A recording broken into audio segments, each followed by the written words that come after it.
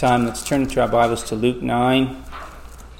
And as we prepare to read, we have to remember that God's Word is holy and He is holy. And in order to give honor to God and to His Word, we'll stand as we read Luke 9, starting at verse 1. If you're able, stand. This is God's holy and infallible Word. Luke 9, verse 1. And He called the 12 together and gave them power and authority over all the demons, and to heal diseases. And He sent them out to proclaim the kingdom of God and to perform healing. And He said to them, "Take nothing for your journey, neither a staff, nor a bag, nor bread, nor money, and do not have even 2 tunics apiece. Whatever house you enter, stay there until you leave that city. And as for those who do not receive you, as you go out from that city, shake the dust off your feet as a testimony against them." Departing, they began going throughout the villages, preaching the gospel and healing everywhere. Now Herod the Tetrarch heard of all that was happening, and he was greatly perplexed, because it was said by some that John had risen from the dead, and by some that Elijah had appeared, and by others that one of the prophets of old had risen again. Herod said, "I myself had John beheaded, but who is this man about whom I hear such things?" And he kept trying to see him. When the apostles returned, they gave an account to him of all that they had done. Taking them with him, he withdrew by himself to a city called Bethsaida. But the crowds were aware of this and followed him. And welcoming them, he began speaking to them about the kingdom of God and curing those who had need of healing. Let's pray.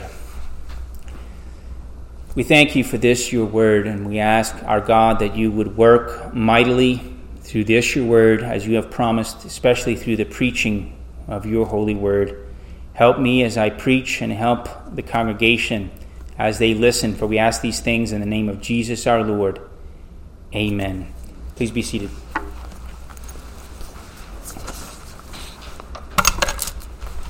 There's a time in which a leader has to pass on the torch to others.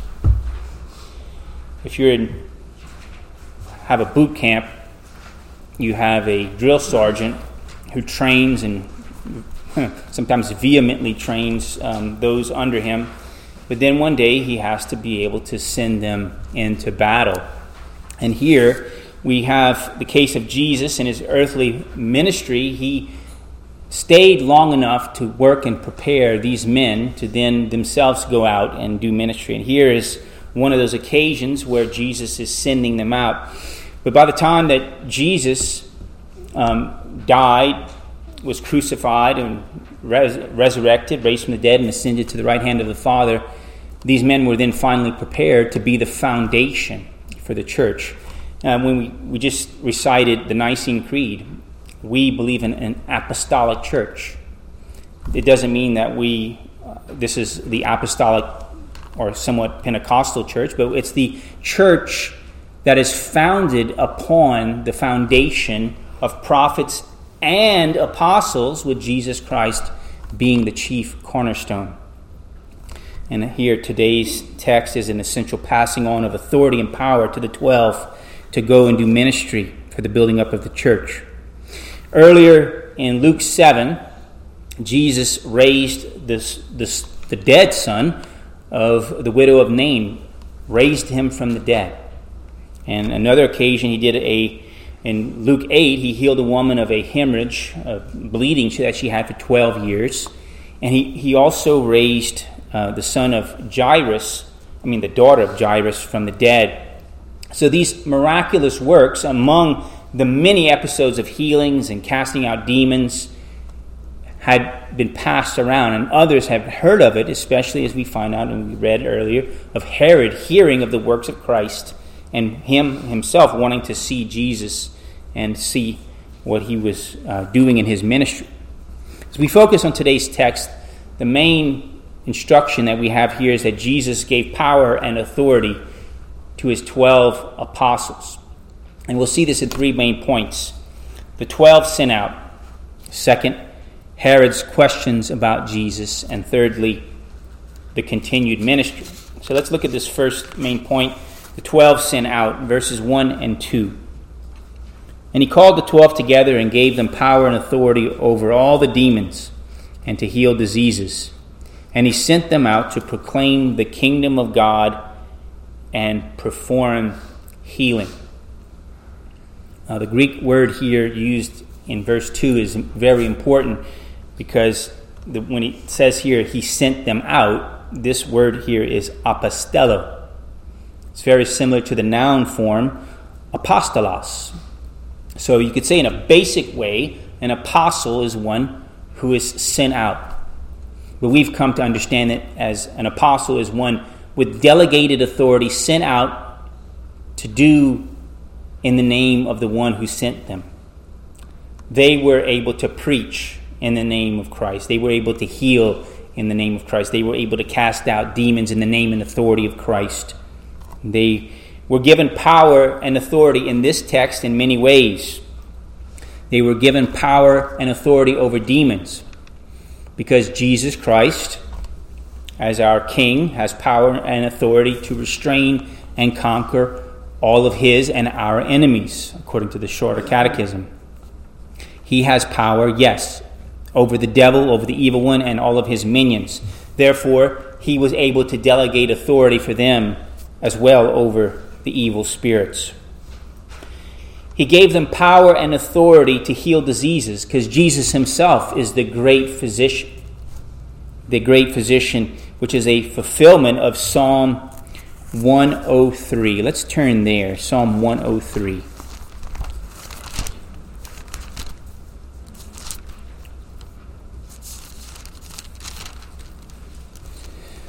Verse 1. Bless the Lord, O my soul, and all that is within me. Bless his holy name. Bless the Lord, O my soul, and forget none of his benefits. Who, this is all through Christ, who pardons all your iniquities, who heals all your diseases, who redeems your life from the pit, who crowns you with loving kindness and compassion, who satisfies your ears with good things, so that your youth is renewed like the eagle. When Jesus was healing all of these diseases, perhaps many of the Jews thought of Psalm 103, that Jesus Christ was doing this. But it's only through Christ wherein God pardons, not some, but all of our iniquities. Getting back to Luke, Jesus Christ was given power and authority in his preaching, but he himself delegated or gave to the 12 power and authority for them to proclaim the kingdom of God. How were they to do that? They were to speak his words after him. They were to tell the good news. That's what gospel means. The good news of Christ coming into the world, the eternal Son of God, the long-awaited promised one coming into the world to save sinners. Next, we find that Jesus was telling each man to take only the very essentials with him. Verse 3, he said to them, "Take nothing for your journey, neither a staff, nor a bag, nor bread, nor money, and do not even take 2 tunics apiece." Now, if you study the other gospel accounts of this quote from Jesus, there seems to be an apparent difference here. And according to Mark, I'm going to read that, and it's in your outline, Mark 6:8 and following, it says, "He instructed them that they should take nothing for their journey except a mere staff, no bread, no bag, no money in their belt, but to wear sandals." And he added, "Do not put on 2 tunics." Now, one says don't take a staff, one says take a staff. But I do believe that there is an answer even to the disagreement not between this one, but also with the account in Matthew. And Dr. Hendrickson wrote this, how we reconcile this problem. The warning against taking along extras probably carries over to the next item, sandals, and to the next, a staff. If this is correct, what Jesus is saying here in Mark, you could say he's saying it also in Luke, is not to take an extra tunic, an extra pair of sandals, or an extra staff, not take these extra things. In other words, Jesus is telling them to take only the bare necessities with them as they do their ministry. I don't know if you've studied in it what people call the minimalist lifestyle, where, in other words, really cut down and living with as least amount of stuff as possible. There's some wisdom to that, but I don't think that's what this passage is teaching. I think there's wisdom to it, but not having more than you really need. But in Matthew 10:10, the reason that they would take only the bare essentials with them is given in Matthew 10:10. It says, "For the worker is worthy of his support." If they needed an extra set of clothes, or if they need their clothes washed, they were to go into a home and to be provided for by those whom they were ministering to. As they went from city to city, they would ask who was worthy for them to enter the home, and they would go into their home, and they were to have hospitality exercised and provided for, because the worker is worthy of his support. That's why they wouldn't take extra food with them, because they had food provided, and the necessities would be cared for them by the people of God. If not, they would move on to another area, another city. But notice what Jesus said for those who were going to reject and refuse to give their support in hearing the word of God from them, and from caring for them and taking and supporting them. Verse 5. "And as for those who do not receive you, as you go out from the city, shake the dust off your feet as a testimony against them." There are peoples and there are communities that have rejected Christ. And one of the worst things possible, and mentioned in the book of Revelation, is that you'd have a lampstand, or the light of the church removed from that community.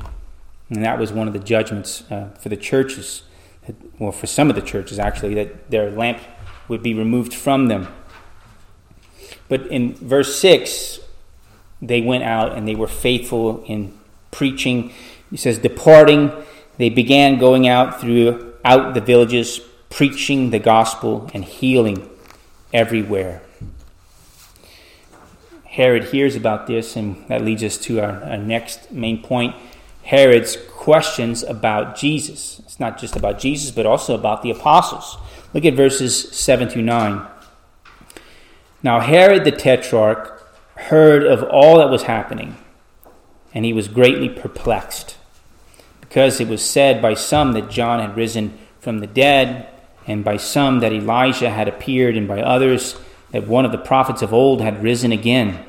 Herod said, I myself had John beheaded, but who is this man about whom I hear such things?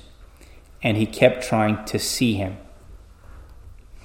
Now, verse 7, when Herod is called a tetrarch, the Greek word here could be translated as the ruler of the fourth.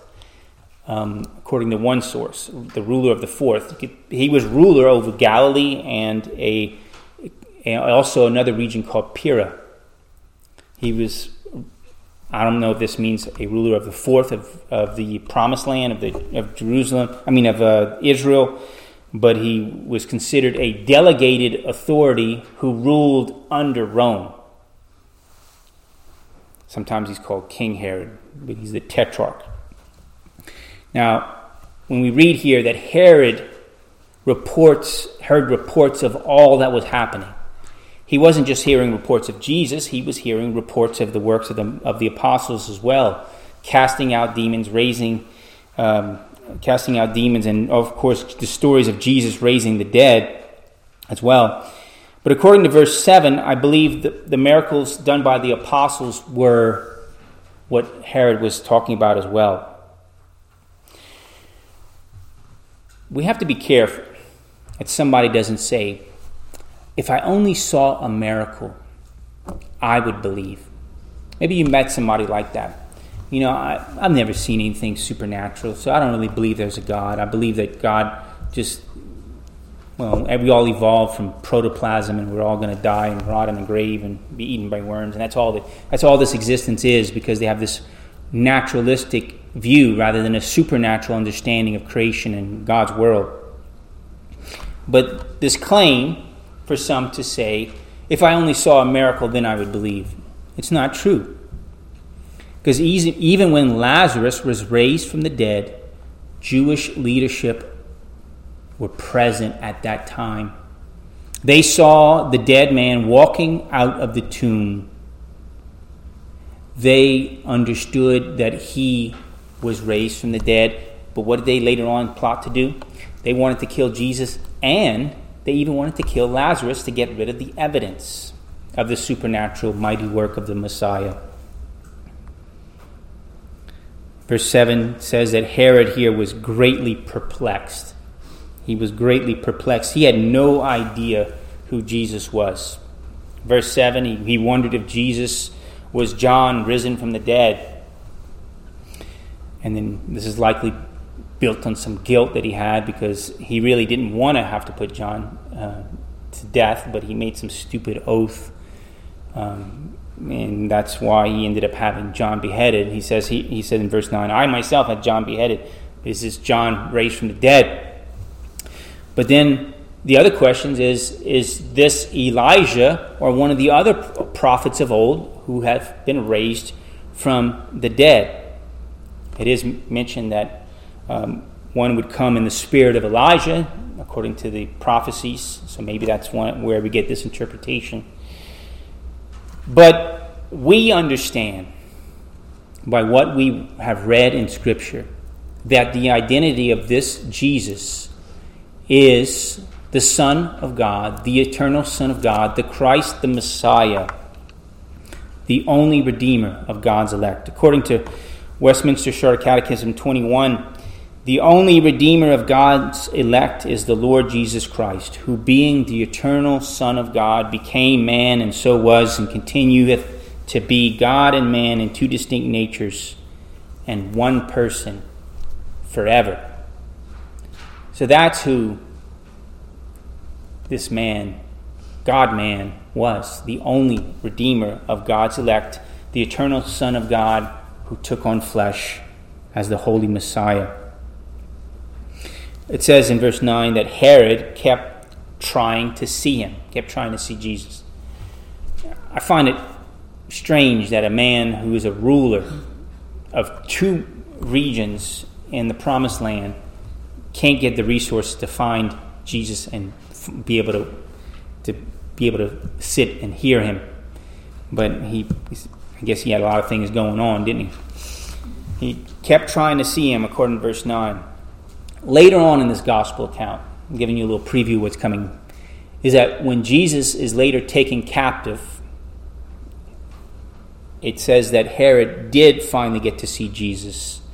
And it explains in Luke 23 that he was hoping to see some sign performed by him. He didn't want to put his faith in this Jesus for his forgiveness of his sins. He was interested in seeing a sign or a wonder. Jesus says a wicked generation looks after a sign here.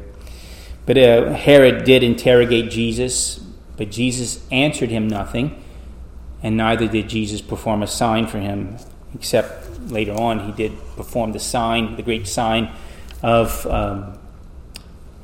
being raised from the dead, which is the ultimate sign. Jesus Christ being raised himself by the power of the Holy Spirit. In a similar fashion, just like Herod was perplexed, a lot of other people are perplexed. They are confused about who Jesus is. When you talk to others, a good question to ask them is, well, what do you understand or believe about Jesus? Because you meet people of different faiths and religions, but a very good question to ask them is, what do you understand or believe about Jesus? And that will open up a great door of opportunity to talk about some amazing things concerning the Holy Gospel. Again, each of us are called to give a reason for the hope that we have in us. And that hope is that Jesus Christ has died for our sins, has obeyed the law for us, and has accounted his righteousness for us, and that he is the eternal, infinite Son of God, who him alone is able to bear the penalty of our sins and that of the elect. So let's look at this notion of this continued ministry next in verses 10 and 11. When the apostles returned, they gave an account to him of all that they had done. Taking them with him, he withdrew by himself to a city called Bethsaida. But the crowds were aware of this and followed him.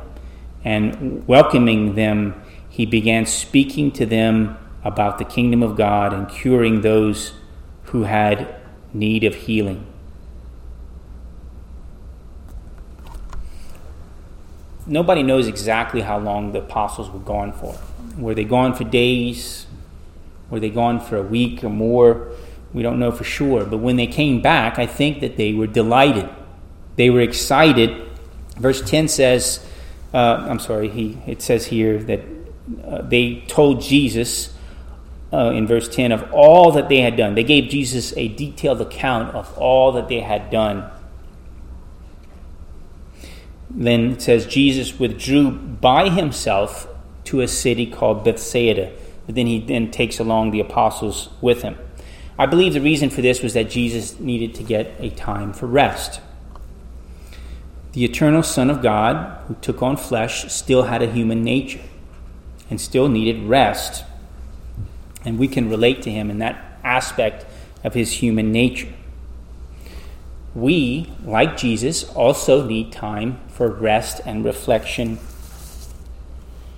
One scholar wrote this: working without resting, being busy without ever taking a vacation, performing all the arduous duties pertaining to ministerial or missionary activity, and never taking time for a retreat, for relaxation, discussion, prayer, and meditation will never do.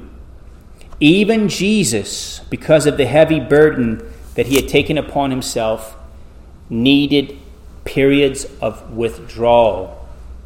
He needed time to withdraw and to have what some might call a retreat. According to this source, this was a secluded place. Earlier in chapter 4, verse 42, Jesus went to a secluded place for the same purpose. It's kind of like you have a prayer closet, or you could pray in a secluded place as well. And Jesus here, in today's text, verse 10, he invited his 12, his apostles, to join him for this time of retreat. Each of us needs time. Not just time with our spouse or with family, but we need time sometimes alone for prayer, for reflection, for communing with God. Jesus himself needed it, and you need it as well. But notice Jesus didn't get a whole lot of opportunity for rest. Verse 11. The crowds were aware of this and followed him, and welcoming them, he began speaking to them about the kingdom of God and curing those who had need of healing. So Jesus went away to a secluded place for time for rest. Didn't seem to get much. And yet, still, he didn't mind being bothered in the midst of that, attempting to have rest and a retreat, to then break out of that and continue ministering, preaching, teaching, and healing those in need. Now, I did some reading concerning, and I've been sent pamphlets concerning this regarding the OPC Committee for Ministerial Care. And what they're recommending is having sabbaticals and retreats for a time of reflection and rest. And one place said for even several months. That would be called a sabbatical. A retreat is brief, maybe days or a week. But a sabbatical is for several months or 2 months. So a lot of ministers I heard take 2 months. I don't think Jesus here got much of an extended time of rest. But he did have time of retreat. So I believe the Scripture tells us, not only for ministers, but I think there's a time where we need a break. We need a time of retreat. But I wholeheartedly believe the text supports that. But I don't see that the text really supporting taking months and months off for an extended sabbatical. Maybe if the Lord allows me to minister for several more years, I might be asking for something. But I don't see that being the case for myself. Even days is a great refreshment for me. Jesus gave power and authority to his 12 apostles. The 12 were sent out with power and authority to restrain and conquer in the footsteps of Christ all his and our enemies. They were given authority to heal diseases, as Jesus Christ is the fulfillment of Psalm 103. They were to proclaim the kingdom of God, speaking his words, telling of his gospel. Now, we don't have apostles still today, but we do have those ministering in the name of Christ. As when we have the Lord's Supper, one of the things that we have is that as I minister the Lord's Supper, I minister in the name of Christ, ministering in his name. Herod had questions about Jesus. People you meet will have questions about Jesus. Be ready and able to give an answer of who Jesus is and what he's done for you. And this continued ministry reports that even Jesus himself needed time, along with his apostles, to have a time of rest and retreat and recuperation. And likewise, we need times of solitude, rest, and retreat to be able to commune with our Lord. Let's pray together.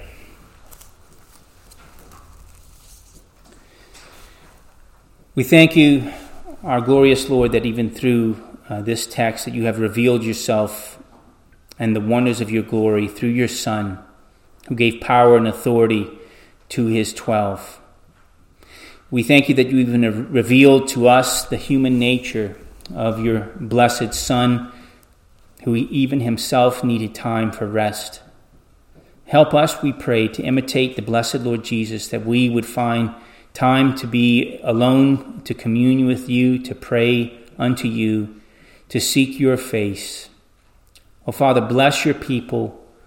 Bless us with a true and saving faith, trusting in Christ alone, that he has suffered and died for our sins, and that we are your children. For we ask all these things in the blessed name of Jesus Christ our Lord. Amen.